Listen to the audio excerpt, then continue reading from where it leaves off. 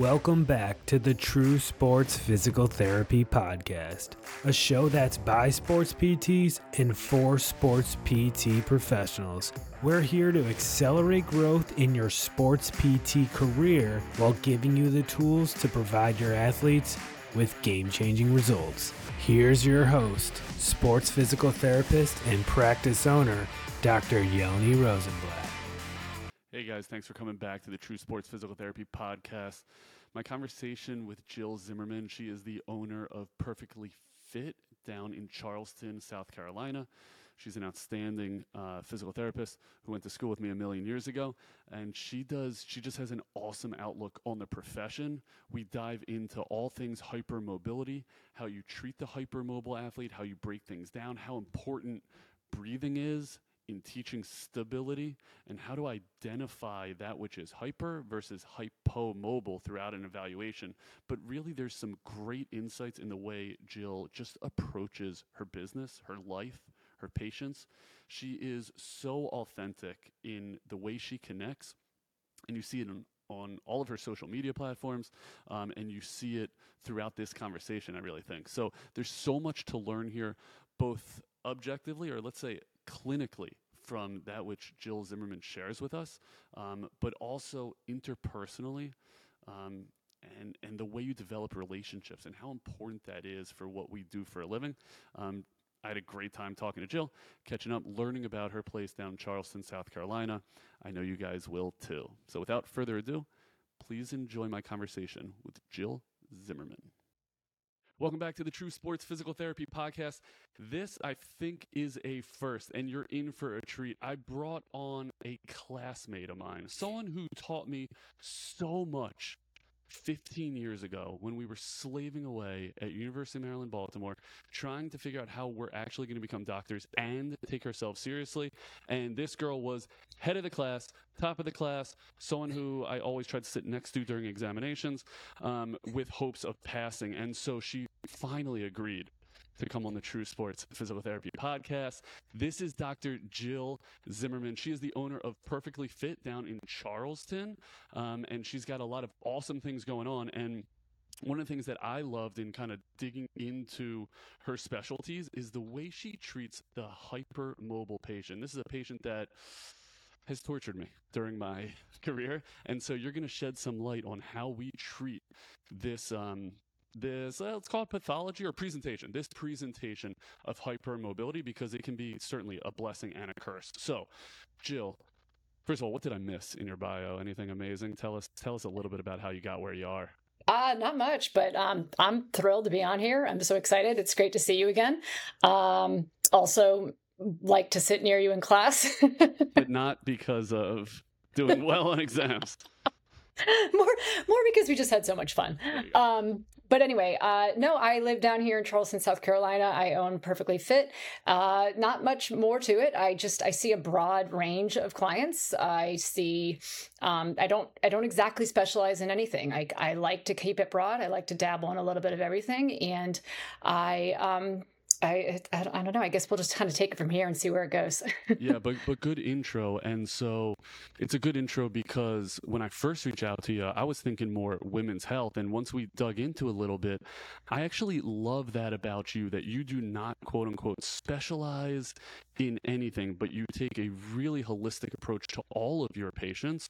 And that resonated with me. Like, that got me excited to talk to you, because I think when we niche ourselves really far down, sometimes, what is it? We lose the forest for the trees? Yeah, you're stuck in the weeds. You're stuck in the weeds, right? Yeah. So thanks for bringing me out of that. And that's why hypermobility, a little bit broad, but tell me how you define hypermobility. Yeah, so hypermobility can be defined a few ways. There can be obviously, isolated joint hypermobility that we can get through, repetition. So swimming is a great example. High-level swimmers, they're going to get a little bit of hypermobility in their shoulder joints just by the nature of the sport. That's a little bit different than what we're talking about when we talk about some of these like joint hypermobility syndromes. And there's a large spectrum of what that means.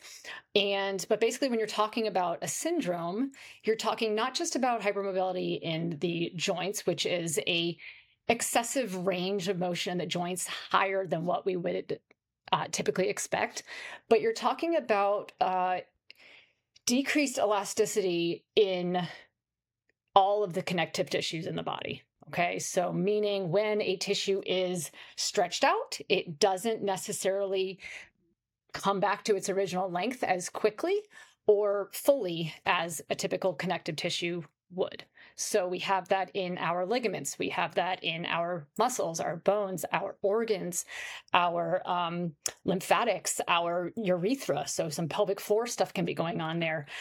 Anywhere in our body where there's connective tissue, our vascular system. So our blood, we can see blood pressure issues with people who have some of these joint hypermobility syndromes. And Ehlers-Danlos syndrome is just one example of a connective tissue hypermobility syndrome.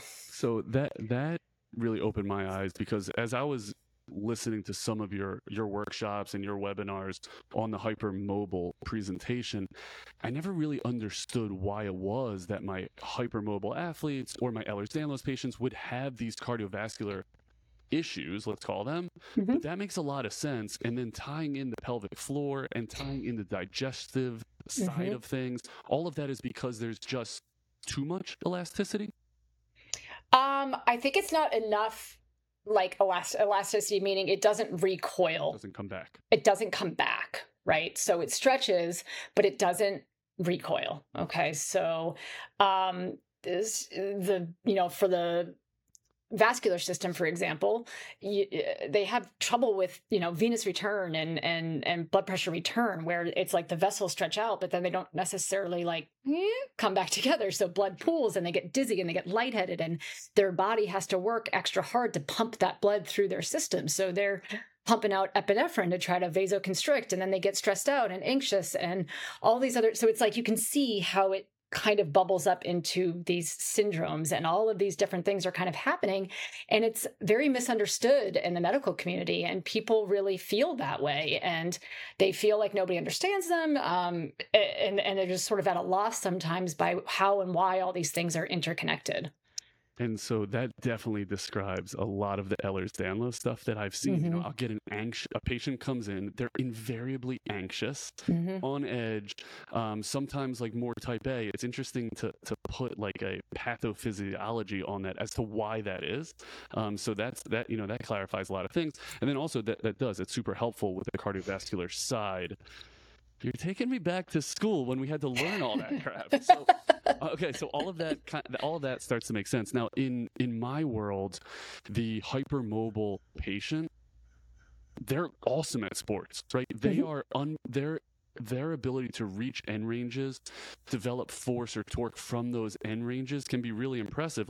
I worked with a lot of professional baseball players, catchers, who are hypermobile, and they just sit in that squat like it's the easiest thing in the world. Or the gymnast, they have to be so mobile in so many ways, and then they come down with all these presentations, and that's what I wanted to dig in. So I kind of wanted to present you this case of the adolescent gymnast who is so hypermobile and comes in talking to me about their low back pain, and maybe they have imaging showing a spondy of some sort, but their back hurts. And how do you approach this hypermobile, clearly athlete, and how you're going to diagnose their low back pain? Walk me through that evaluation.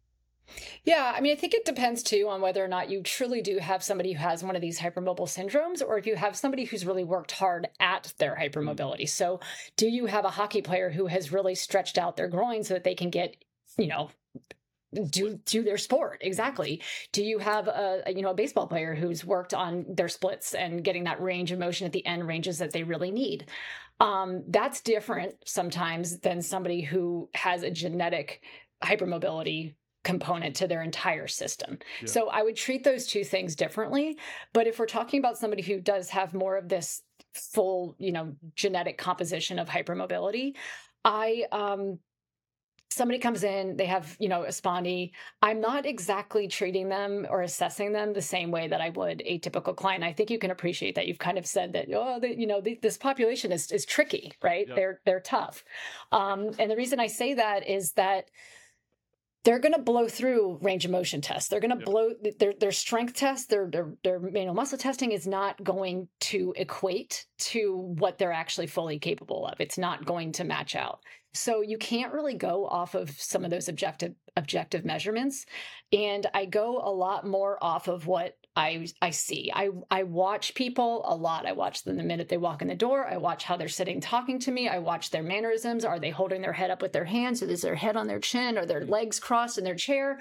Are they folded up and twisted up into a little pretzel? These are all symptoms of hypermobility. These are all ways, all that twisting, folding, knees up, that's ways to regulate their blood pressure. Okay. So they're all there for a reason. And it's just giving me information. I'm looking at their posture. How are they holding themselves up against gravity? What is their strategy there? Not just like, is it, upper cross, lower cross, whatever, but what is the strategy? What kind of tension are they holding? Are they gripping? Are they in some sort of gripping or tension holding pattern just to manage their body against gravity? Because they lose that. They're sort of just like constantly, their tissues are constantly like creeping, and they're not able to sort of like hold that tension. And sometimes they'll over-create tension in other places to compensate for that. Why? Let me ask you a question, Jill. Yeah, go ahead. Why is it so important to start noticing everything? What do you do with all that information? It's just, that's a really good question. It just starts my brain thinking in terms of where I want the rest of the assessment to go. Because like literally you could assess, I know everybody kind of has their typical assessment, but you might want to like tailor it into different places depending on what you see the minute they walk in the door. You'd be like, you know what, I don't need to do range of motion tests. And if I do, I'm going to do it super quick because it's not really going to tell me a whole lot. So let's just do it to do it. I know it's going to be, blown out of the park, but let's focus on some other things. So let's focus on, for example, with a hypermobile client, how does their pelvis move? How does their rib cage move? Those are areas to me that are typically very restricted and don't move well in a hypermobile client. It's the reason why they've blown out the range in their joints because they don't move well proximally. And therefore all the muscles that attach to the rib cage, all the muscles that attach to their spine and their pelvis and their sacrum, I'm sure you've seen this, they tend to be on lockdown a little bit with these hypermobile clients. And so they're weird because they're very bendy and flexible, yet they feel so stiff in certain areas and they feel like they have these knots everywhere in their body. Okay, super interesting. I want to get back to their what sounds like can be hypomobility in the face of this global hypermobility. But you make a great point with why you notice things. Because it's going to direct where you go next. And so this is something that I talk a lot about with my students, which is stop just doing things to do things. Notice where you want to go and be exacting, be a surgeon, be a sharpshooter with what you do next, because we only have so much time on this planet, let alone in your evaluation. And so you better be exacting. And that's what it sounds like you do an awesome job of. As soon as they walk in, you're figuring out what happens next. What I also like to preach is I want to make the case to them when we're done with the evaluation. And so if I can say, hey, you know why you're sitting like this, wrapped up like a pretzel? It's because of XYZ. Now you've enhanced buy-in. Now they know, one, you give a damn because you notice everything. And two, you see all of them and not just their low back. So that's a really excellent point. That's an excellent point. I agree with that 100%. And it's not like, I'm just trying to get buy-in. Like, it's legitimate. It's real. It's authentic. It's there. But it also, it directs you, like, maybe I'm not going to do table tests and I just need to look at gross movement patterns. So I need to look at their squat, their hinge, their split squat, their bridging, their, it's like, skip all the table stuff and let's just see how this person moves. Like, let's get to the meat of the issue and why they're here. and I think that makes you a vet. I think that takes time to build that, right? And realize, hey, this doesn't matter, this does matter. But to start out, you got to notice everything. Now, does your spouse get on you like my spouse gets on me about noticing everything? Because I think it's just a sickness, just like hypermobility. I think about that though. And I think that there's certain brains and there's certain reasons that you and I have gravitated towards the field we're in and tend to do well at it. And it's definitely a big part of it. Yeah, because we're lunatics. Okay, so after you've noticed everything and you're kind of thinking about working through that algorithm or your evaluation, so you know that the presentation standardly or often is hypermobility distally, and at times you can find these hypomobility proximally. So how do you start working towards that and identifying what is hypo and what is hyper? Yeah, it's interesting because you can do a toe touch on somebody, bend over, touch your toes, and a hypermobile person is going to absolutely, paw on the floor, no issues, elbows even sometimes. But when you really break down like where in that what's really bending, what's not, you may find that there are areas that bend or curve more than others, and that's where you start to identify, which part of the body maybe isn't bending quite so easily. So maybe even, have them bend their knees, take their hamstrings out of it, and then see what their toe touch looks like. Take out the areas of hypermobility so that you can see really where the hypomobility lies. And that's really my key, not just with the assessment, but it's the assessment that's going to direct where the treatment goes, because that is the treatment. The treatment is to calm down the areas of hypermobility, to limit, constrain, restrain that hypermobility so we can focus a little bit more on those areas of hypomobility, because the hypomobile segments and areas and just areas of lockdown and kind of like that gunky, like not moving well, that's where the pain and the issues usually set in. Okay, so love that. So are you looking at this athlete and really just trying to identify what is tight, because that's where you want to be? Is that I don't know if it's not really like tight. Like, it's not like I'm going around like, finding trigger points and all that and like, oh, this is tight, let's release that. It's more like, I'm thinking more like bones, like what bones move well, what are the muscles that attach those bones, what do they look like, is everything moving as a chunk, or are we able to get that dissociation of movement? And I'm trying to clear out some of those that lack of dissociated movement in some of it, and also create tension in areas that need it. So that's another component of it. So it's like freeing up the hypomobile areas and then building the necessary tension in the areas that just can't find it. Okay, so what moves too much, what moves too little, right? That which moves too much, you're going to try to do what? Because that's where I struggle. I'm good with, hey, you don't move enough, here's how you move it. Sure. What do you do with that which moves too much? Their hamstrings are just like sloppy rubber bands. You create a sensory, people with hypermobility struggle with proprioception and sort of connecting with their sensory environment. So I'm trying to create restraints on a system that allows them to access the areas that they're unable to access or find tensioning. They're sort of taking that path of least resistance, and you want to help them find that point of resistance.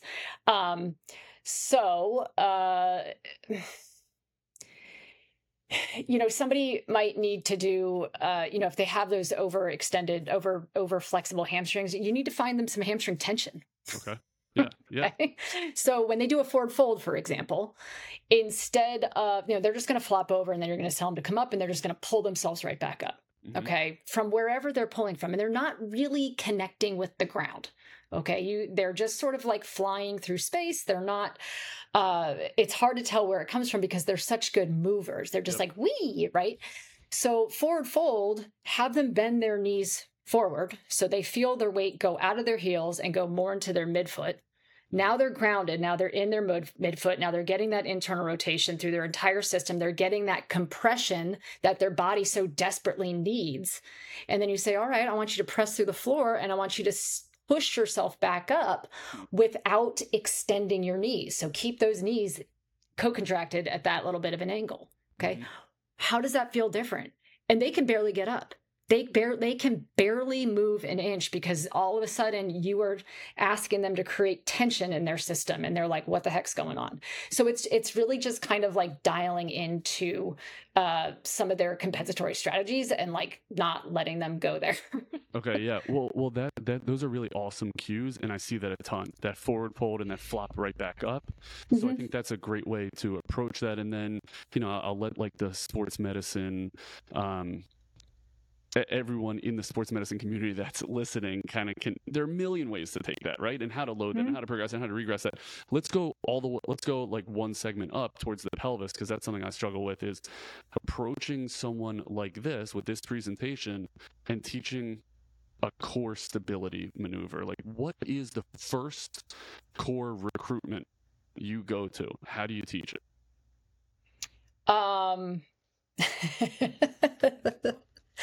I love this question because my thought process on this has changed so much over the last 10 years. Like, just it better have. Yeah, right. Just completely changed. First of all, I look at the strategy they're currently using, right? So I always just start there, like, what's going on here? So say we're, we're doing, I don't know, what core, a plank? What do you want to look at? A bird dog, dead bug. Okay. Okay. So you look at a dead bug and you look at their strategy. Okay. So they start, moving their arms and legs. What are they doing? Are they pressing their back down hard into the floor? Are they tucking their whole pelvis under? Is everything moving? Are they able to maintain that kind of stacked alignment? Are they losing the floor? Like, what's happening there? It could be a number of different things there that's happening. Are they able to breathe and create a rib cage that's mobile and three-dimensionally breathing while they're holding that dead bug position? No, if not, then like they're not at dead bug status quite yet. They're at like just lay on the floor with your feet on the ground and just like figure out how to breathe in this position. Okay. And so I'm really looking at breathing. Yeah. And I'm looking, they're very, hypermobile people are great at, they're sort of that whack-a-mole, they're just going to press their bodies into different ways to sense and feel. And if I drive my back into the ground, then I can feel my abs working. That ain't the right strategy. Okay. So sometimes if I see that, I'll put my hand underneath their back and I'm like, all right, I want you to lift your leg. I want you to keep your pelvis neutral. I want you to lift your leg.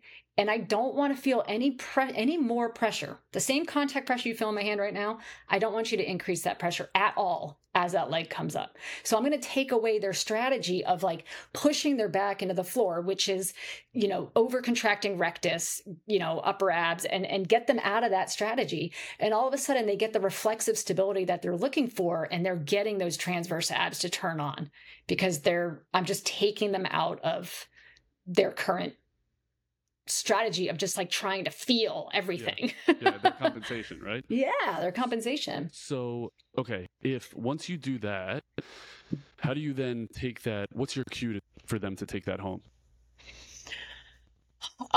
It's actually surprisingly easy. I mean, they can put a very thin towel, or even just they can sense their own back on the ground, because I'm going to where their back is touching the ground anyway. Mm-hmm. And I'm going to where maybe their pelvis and their sacrum is touching the ground anyway. And I'm saying, all right, as you lift your legs, don't get heavier into the ground. Don't increase that pressure. Mm-hmm. Literally just lift your leg and breathe while you're doing that. And it's creating, like constraints to the system and a sensory experience that allows them almost to like let go and just go with it. Figure it out. Yeah. Figure it out. And most of these people, like you said, they'll learn. Like they're quick movement learners. So yeah. I think there's value there. Okay, so let's talk a little bit about breathing. And tell me where does this fit in and why it's so important in teaching core stability? Well, I mean, the core isn't like the abs. That's not like what makes up the core, right? So Jill, tell me what makes up the core. All right. Well, the core is like, your house. Okay. You got like the top of the house is the diaphragm, and then you got the sides of the house, which is the transverse abs. You got multifidi in the back, and then you got your pelvic floor on the bottom. That's the foundation, right? So that's a canister. It's a pressure management system. Okay. And we need proper excursion movement down of that diaphragm, contraction down, which is going to create a lengthening or descending of the pelvic floor. And this is sort of this pistoning type action of pressure moving up and down, and then an abdominal wall that expands and contracts to allow for pressure changes within the abdominal cavity. Okay. All of that has to happen. Okay. If we don't have all that happening, which by the way, requires a rib cage that moves well. if a rib cage doesn't move well, a diaphragm does not move well, and then the whole rest of the system doesn't move well. But we need all of that working together to get proper synchronization of the abdominal wall and that core working together dynamically, right? Jill, there's so much there. Like, so how do you tell? Where do you start?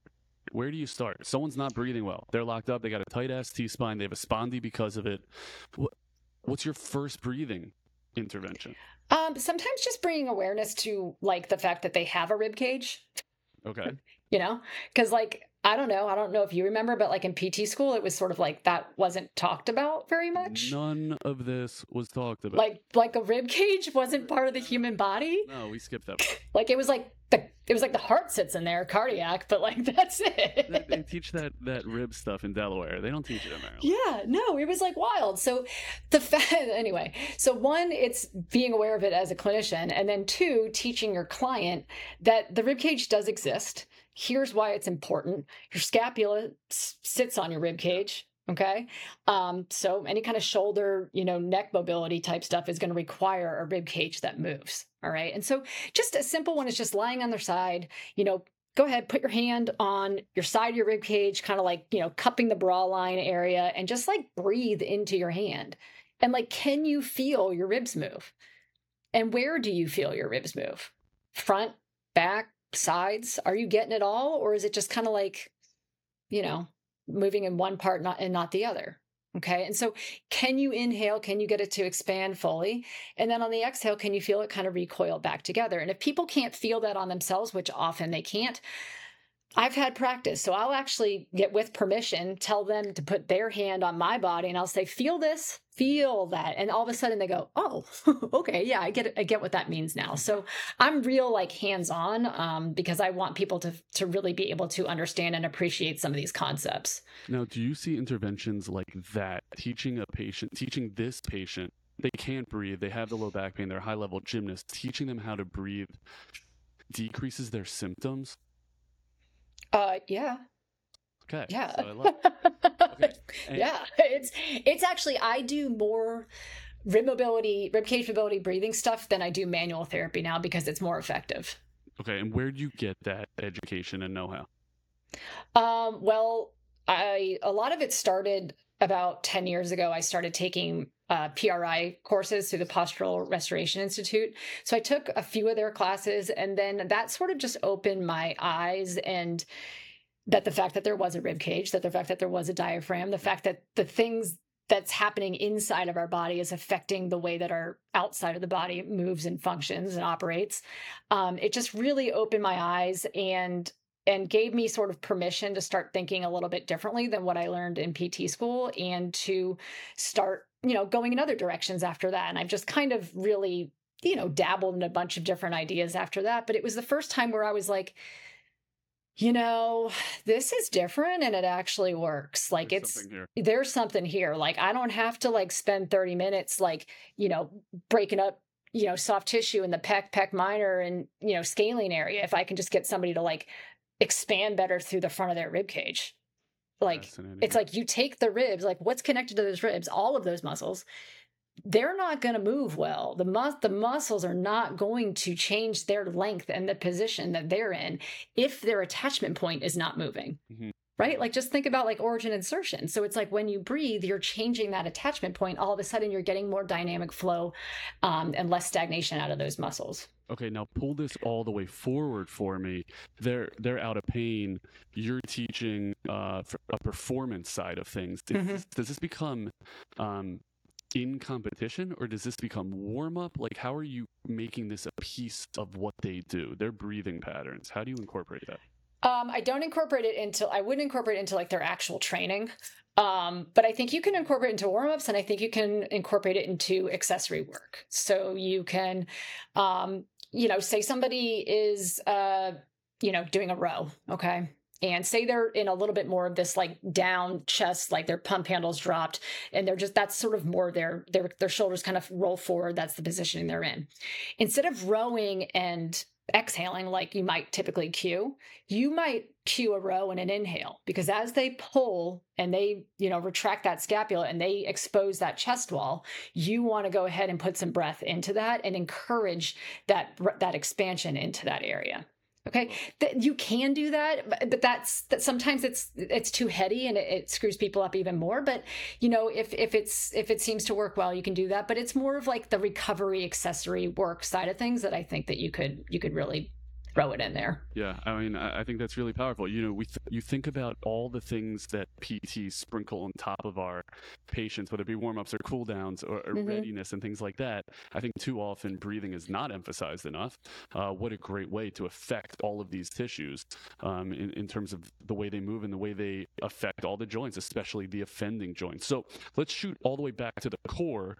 And so I think you did an awesome job of kind of walking me through how to teach a dead bug properly, or at least those beginning steps. How do you then, with all of these theories in mind of keeping that core and that cylinder solid and isolating or accentuating the proper muscles to provide that stability, walk me through how you get them to standing and then to loading. Yeah. I don't know if I quite like, I kind of don't think about it as much like that anymore. I don't totally think about like, let's create this like solid chunk of core stability and then let's like stand them up and like keep this perfect alignment. Like to me, it's more like the whole system is working together. Kind of like I talked about before with the like forward fold and coming up out of it. Like when you find that pressure through the ground, you are going to get that like reactive reflexive stability that comes with it. So, I think I just teach now more. I don't know how to quite answer this, but I think that when you, I don't know if that's a sign of a good question or a bad question. but noted. So say like you're doing a deadlift, right? Like my focus is not so much on like, I mean, obviously, if you're lifting like extremely heavy weight, fine. But if I'm just teaching, your average person to deadlift some sort of weight off the ground, yep. I'm not necessarily hyper focused on like brace your core. I'm probably going to be more focused on like, let's make sure that person can hinge really well. Mm-hmm. Mm-hmm. Like, let's make sure they understand like how to set up into a hinge with their pressure through their like foot, and they are getting that good like tension in the ground. They're, working on like eliminating that muscle slack. They're really like connecting to what they're doing, and reflexively that core will just kind of kick on, especially if you're allowing them to breathe. And so maybe the only thing I do is while you're sort of set up in this isometric at the bottom, perhaps start there and let me just have you take some breaths. Okay. And as you're breathing in, I want you to just focus on maybe just that rib cage just expanding laterally. And then when you exhale, just kind of let soften back in side to side and just let those ribs come together, come together, come together, come together, come together. Hold. All right. Take another breath. Let that breath go into the sides. And the breathing while they're in that position tends to do the work for you, because core canister. That's what it's made to do. That's what it's made to do. Yeah. And then how do they know they're doing it properly? What are they supposed to feel? Something different. So they're typically going to feel something completely different than they've ever felt before whenever they've done this exercise with anybody else that they've done it with. Yeah. Oh, and they'll gas out like that. They'll be like, oh my God, like I can feel my butt muscles and my glutes and I feel my abs, and I've never felt my abs. And it's like, usually I feel my back, and that's their feedback. That's their internal feedback that they are in the right position. And if they can't find the right position, there's 1,000 different, sensory cues and modifications and restraints you can put on them. And that's a whole different rabbit hole. But that's the idea, is to try not to use as much of that stuff as possible and just use the internal system to kind of figure it out. That's super cool. Now, how are you measuring their progress? Like you said, this is tough because they have all the motion in the world, and depending on how you test them, they might show good strength. How do you gauge progress? That's a good question. How do I gauge progress? Yeah, because I'm not taking like objective measurements so much, right? Sometimes what you'll actually see is a loss of mobility. Okay. And that's probably not a bad thing, right? As long as they're feeling better. Yeah. Okay, so they're feeling better is one. Two, they might actually get a loss of range of motion. The reason is you're starting to build more tension in that system, and it's holding some of that tension in a good way, right? In a way that's sort of, supportive. Yeah. Mostly they'll lose range of motion a little bit, maybe perhaps, but mostly they'll feel better. They'll feel less of those like tensioning knots. They'll feel stronger. They'll feel more supported. They will be able to lift more without some of these compensations. You'll just see their movement patterns change, which to me is progress. Like that's huge. All of a sudden they're not so sinky and droppy in their hips when they're on one leg and they're or a split stance position. There's just, you start to see they look more organized and they look more supported. And to me, that's a win. Yeah, I think that's awesome. Have you looked into adding any objective measures for this population that you think, hey, I can come back to this and retest it and show the insurance company, or show someone that they are objectively improving? I know. It's a tough one, isn't it? It is. It's a super tough one. I struggle with objective measurements because everybody's just so, especially with this population, it's just very, very difficult. Because even if you just do like a standing rotation test, they're gonna blow through it. It is a quality of movement thing for me. I don't know. I'd have to really sit and think about that one. Yeah, I mean, I wonder. I know. Like, what does a single leg isometric? I suppose. Yeah, I suppose. I was just going to say that, like an isometric hold. Like you could time an isometric hold and measure it until they lose form or something. Like you'd have some sort of force. Like if you're using like a Tyndek or you're using a crane scale, if you don't want to get so fancy that you don't want to get any force plates or anything like that, how long can they hold a given output? You got to get really good at pulling away their variables, right? Like taking away their ability to cheat. I had a professional field goal kicker, and he had a torn rectus. And so I rigged up the force plates that we have so that he's sitting in the couch stretch, but driving his knee into extension on a plate that's elevated behind him. There are a million ways to try to cheat that, but you try to put the foam roller here, and then how can you recreate that to show him, to show everyone, hey, this guy's better, or by the way, he's ready to get back kicking field goals from 65 yards. So it takes time. Not everyone has force plates, so. Yeah, it's a tricky one. I think it'd be cool to do, isometric holds in both like a yielding capacity, but also an overcoming capacity, and like compare the difference between those. Love that. I think that would be really interesting. I saw Dorsa V. Have you used any of their stuff? They're like they are a wireless marker system that looks at movement, and we use it for runners. It's awesome. Like you can put it takes like 5 minutes to set up. You put a couple markers up and down their legs, on their low back, and they can go for a run, and then they come back and you have all this data. So our running experts down in Fells Point use it, which is awesome. But they also have a readiness return to sport. So it looks at side plank, it looks at front plank, and it will measure like the smallest amount of movement. For these hypermobile people, maybe that's worthwhile to look at how long can they properly hold it. Because I think the eyeball test, these guys are going to cheat you.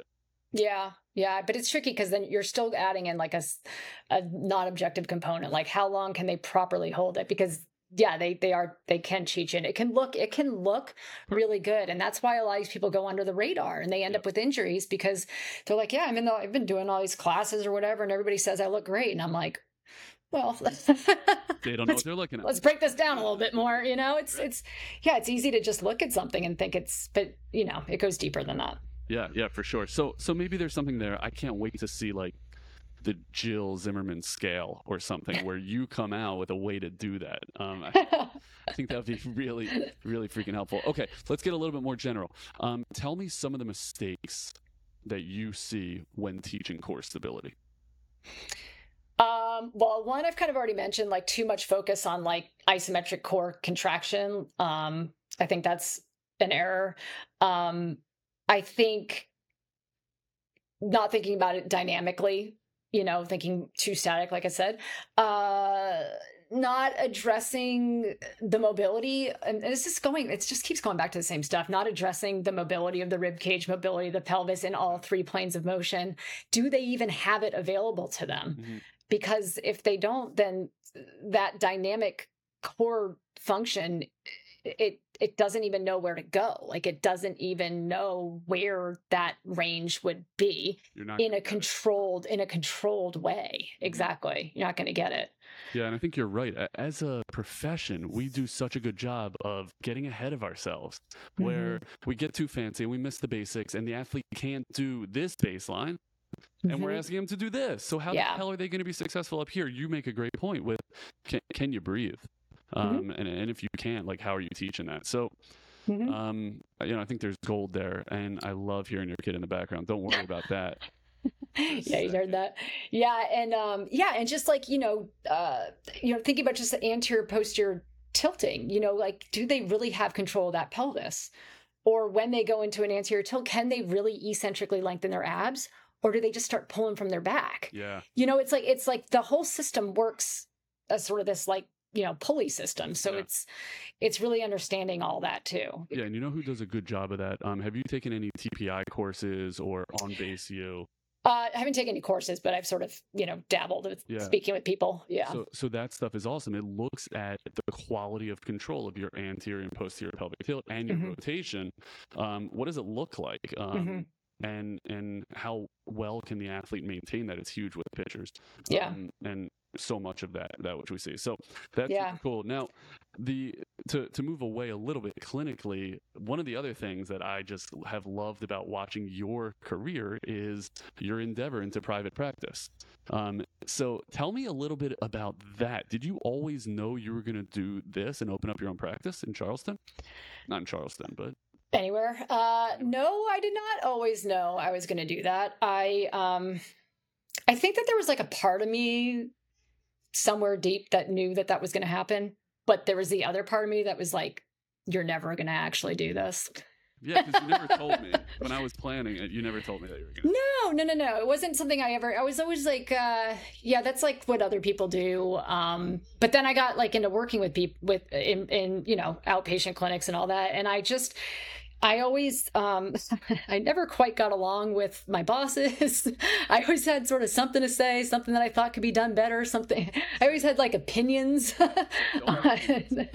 the way the business was run. And I don't have any business background, but I started to realize like maybe I do have a say in this, and maybe I do care about the way that I practice and don't want to be told how to do it a certain way. And it really started to affect me personally. I was really struggling with work, and I loved helping my people and I loved my patients, but I really struggled with the job, of working for other people. And I just said, I gotta do something. And I just got really lucky with the situation I'm in. I actually, ran into my friend Dr. Sarah Duvall, who runs Core Exercise Solutions. She's a big pelvic floor therapist, and she was running Perfectly Fit before I acquired it. And I ran into her, and I was just moved to Charleston. She already had it up for like a year, and she goes, "You're not like the other PTs here." She's like, you're different. She's like, let's chat. And so her and I started chatting, and she's like, let's partner. And I was like, okay. And then we're talking about partnering, and she's like, well, I'm pregnant and my husband lost his job and we need to move. So can you just like buy it? Okay. And I was like, okay, yeah, I'm going to figure this out. I'm going to make this happen. I'm totally freaked out and I'm totally nervous. And but I have to do this. Like there was part of me that was like, you cannot say no to this. Like, you are a total dumbass if you say no. Like, you have to make this happen. Like, and my husband was super supportive. He was like, I'll do your he's a graphic designer. I'll do your website. I'll do all the branding stuff. Like, he just like started taking things off my plate. And I was like, okay, I can do this now. Yeah. But it was intimidating. Yeah. It's super intimidating. Okay. So that was how long ago? It'll be 10 years in October. 10 years. Congratulations. That's Thank you. Incredible. And so tell me about Perfectly Fit. What's it like being a patient there? What's it like being a PT there? Yeah, so it's a very small kind of studio-like space. It's not a big gym. We don't have like a ton of equipment. It's just very, very one-on-one, very hands-on, very people come there and they know that somebody's going to listen to them. Okay. They know that somebody is going to think differently than some of the other professionals or, medical personnel that they've seen. Someone's going to look a little bit deeper, look outside of the area that hurts, figure out some other things that are going on. Someone's going to look at them globally, and not just look at the issue at hand, but look at how can I get this person moving better and functioning better in their life in a variety of different areas, and feeling better for like a lifespan. Like it's more of a lifespan idea, and it's about trust. I have very, very, very close relationships to all of my clients. It's very much a place. It's a safe place, I would say. People feel really like welcome there and really listened to and really I can't tell you how many people are just like, I wish I found you like 20 years ago. Like, awesome. I can't believe I wasted all this time and money doing all these other things. And not that I'm not like the best PT ever, right? Like that's, yeah. But I care a lot. And I have taken courses that up my skill level. But like, the point is that like, you just have to be there for people. And that's what I really try to hone in on. How do you figure that out? Because I agree with you. It's 95%. It's 95% getting a patient better. So how and when did you figure that out? I don't think it was like an epiphany. I think it just honestly, and I don't want to sound like I'm not like arrogant about it, but it's something that comes naturally to me. And I think that's why I just knew when I made the transition into being my own boss, I knew it would work for that reason. I knew I could hold on to clients more for my ability to connect with them than for I can learn whatever. Like I can go and take more classes, I can learn more things, but I knew that I would have client retention based on my ability to connect with people. And I don't know, it's just part of who I am. And I'm grateful for that because I think that it has really, really helped me keep and grow my business. Yeah. Well, it comes across in this conversation, it came across in school, obviously. It comes super natural to you. I do think it can be learned. I think you're lucky that it kind of comes really naturally to you. How do you now balance your clinical and administrative duties? Well, I keep my administrative duties very, very minimal. That's awesome. How the hell do you do that? We need to do a separate pod on that so I can take some notes. Well, I don't have like a ton of employees. I've purposely not grown my business in that way. I have a touch of a little bit of a control issue. And I like to keep it small. I just like to know what's going on. And I don't like to be pulled in too many different directions because I become very easily overwhelmed. So I have to keep it very simple. And I have like an accountant and I have a biller and I have a system that I do my scheduling through. And I pay the people to do the things that I don't want to do. And I have a couple employees that I just keep the way that I pay them very easy and simple. And I've just sort of streamlined the process because that was a concern with me when I was transitioning. I was like, I don't know how to do any of this stuff. And Sarah was just like, I've already got it. It's so simple. I'm going to show you how simple it is. So you have nothing to worry about. And I've just tried to keep it that way the whole time. So that's awesome. I just know myself and I know like I just know where my limitations are and where my overwhelm will come from. And I have to keep it simple. That's awesome and a great lesson in and of itself. So yeah. Where is this practice in 5 years? The practice has not changed much in 10 years. I have changed a lot, I would say. But the physical space, the equipment we have, I don't buy a ton of equipment. I like just keeping it very simple, like I said. So the physical space has not changed much. What I bring has changed. Ever since the pandemic, I've started doing a little online side gig business, trying to grow a online business where I teach and mentor other professionals and also provide some coursework and classes for, non-professionals as well. I would like to grow that a little bit to get to the point where I have some supplementary income that doesn't require me physically being with people. I do want to continue to do that. I will not give that up. But, as you get older, you want to maybe do a little bit less, cut down, and still feel like you're comfortable. Yeah, for sure. Okay, so are you in network with insurance when you're treating in the office? I am not. Okay, so how long are sessions? An hour. Okay, 101 for an hour. How many PTs? I myself, and then I have a PTA, and then I have a trainer. So I kind of have this model of like we move people around, you know. That's super awesome. And do you sell memberships? Do you sell packages? I do. So I sell, most of my clients have committed to packages, and I do packages of 10, and then the trainers will do packages of 20. Okay. And where are you getting patients from? Word of mouth. Word of mouth. Yeah, very few doctors will refer to me because they'll be like, oh, I'd love to send people to you, but you don't take insurance, so I can't. And I'm like, oh, well, you can. You just won't. Yeah. Let's just call it how it is. Yeah. So I don't go that direction. It's not worth my time. I will have some clients who are like, I told my doctor about you. And I'm like, that's great. Like, I'll see if they read. Yeah. But it's mostly word of mouth through, patients talking to each other, massage therapists, acupuncturists, other people in the industry who would see my clients. So I have a cash pay client. Where is my cash pay client also going to? Well, they're probably seeing a massage therapist. Maybe they have a tennis coach. Maybe they have a golf instructor. Like, who are those people that they're also seeing? Acupuncture, whatever. And then maybe I can network through them and we can kind of pass people around, know? Yeah. Smart. Okay. So first of all, man, you should have done your own pod because you're so good at this. Thank you. I still can. You still can. You didn't mention it on your 5 minutes. Okay, so let's do a lightning round. I want quick answers to the following questions. You ready? Okay. What's the biggest professional mistake you've made, and what did you learn from it, Jill?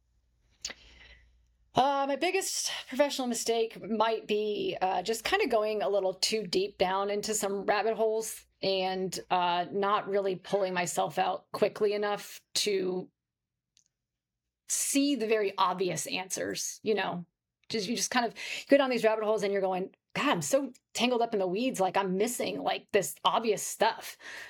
So I think what I learned from that is that you got to sort of stay in the present moment sometimes, and you can't get too in your head about the things that you've been learning and what you've been doing or things you want to practice or try out, and just see the person in front of you. So is that clinical or is that professional? Well, define professional for me. Is that clinical or is that business? I would say it's clinical.